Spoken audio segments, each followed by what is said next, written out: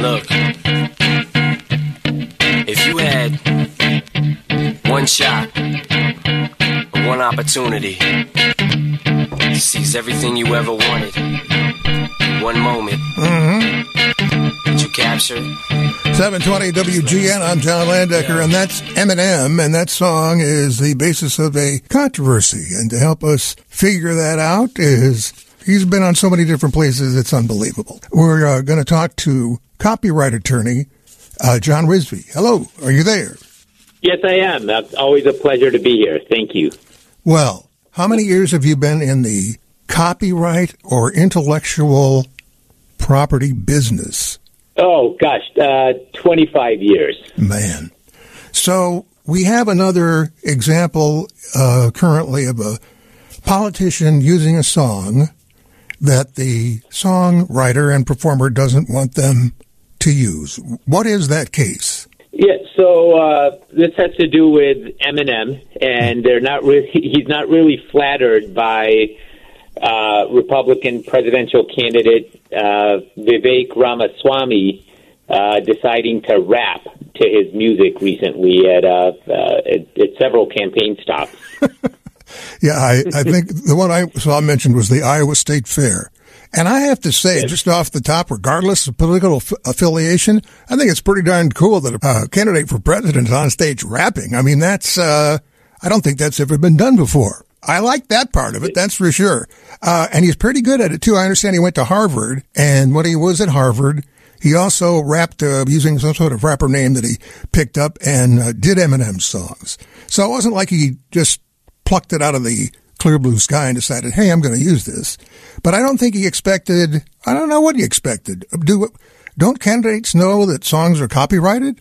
Yeah, they do, and certainly this candidate should. I mean, he not only went to Harvard, he's went on to Yale Law School. You know, a lot of there's a clearinghouse, BMI, where musicians, thousands of musicians and maybe tens of thousands of songs are on there, and and they're licensed. It's like a clearinghouse for songs.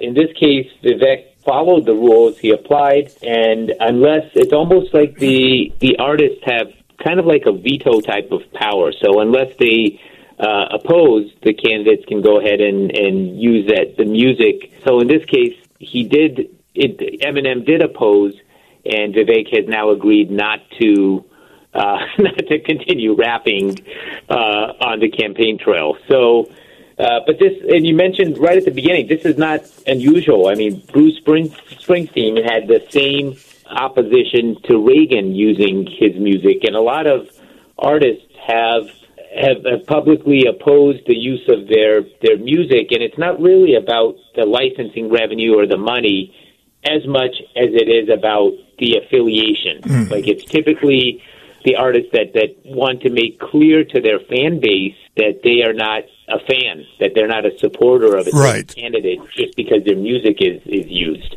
Well, I remember Neil Young was using Rocket in the Free World during President Trump's campaign and asked him to stop. And George W. Bush was using Tom Petty's I Won't Back Down, asked him to stop.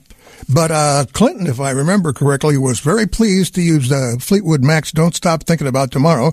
And Fleetwood Mac was also very pleased that Clinton used Don't Stop Thinking About Tomorrow. So it just depends on the political persuasion of the artist. Am I right?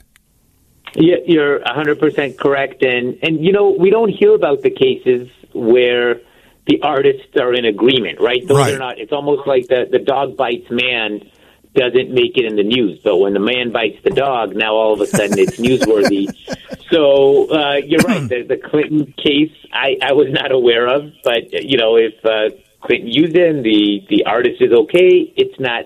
Doesn't really make the news. It's when the artist comes forward and says, "Hey, they have an issue with this."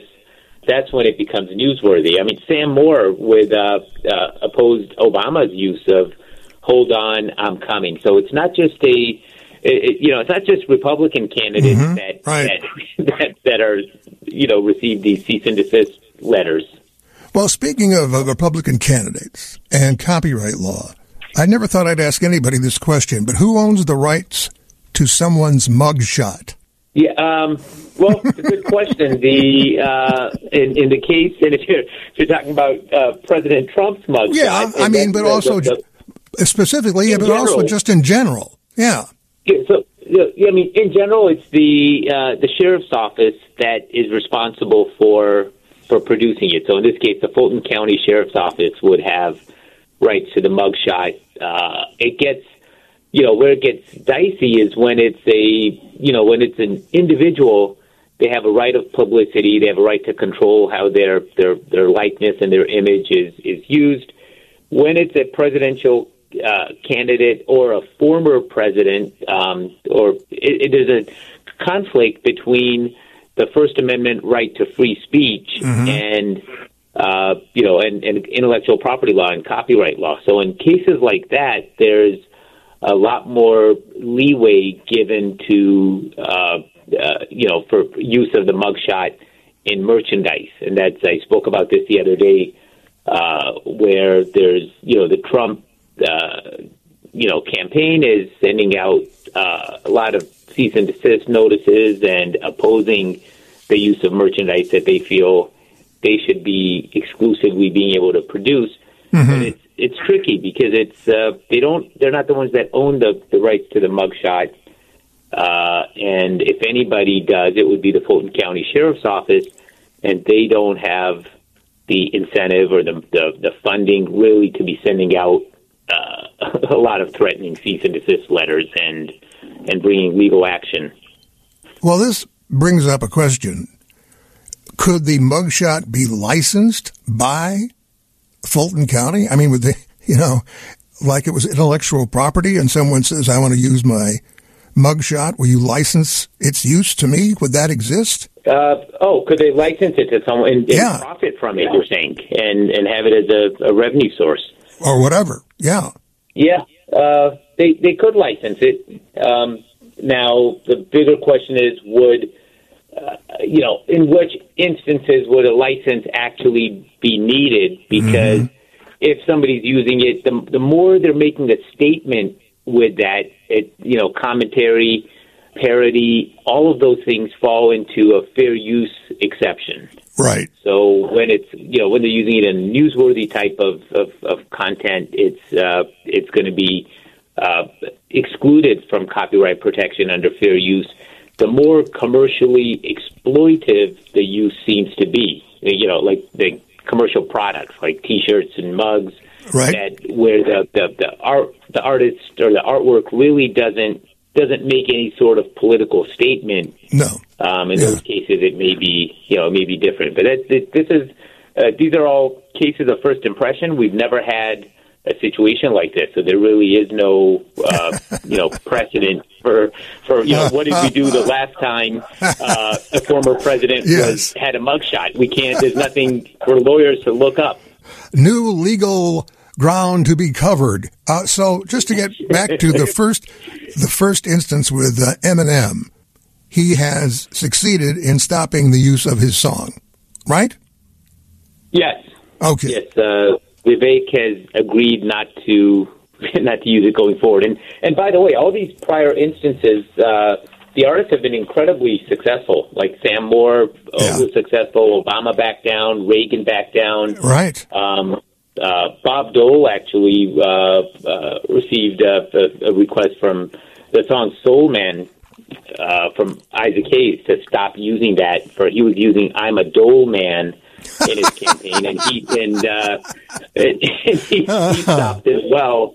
So they've all been successful, and I've been asked recently, like, what happens if they don't stop?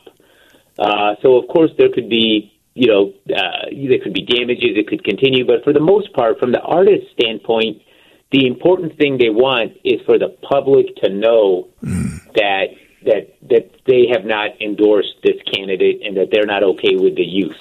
So I don't know if they're really, like I said, again, it's not so much the pennies for the use that they would be entitled to of their music, as it is letting their fan base know that, and that was the case with Eminem, like basically he wants to let his fan base know that I'm not endorsing this candidate, so that those fans of his that are not fans of the candidate no longer, don't abandon becoming a fan of Eminem. Right. Well, thank you for clearing that up, John. We've been talking to John Rizvi. You can check out thepatentprofessor.com. Thanks for being with us, Professor. Thank you. Always a pleasure.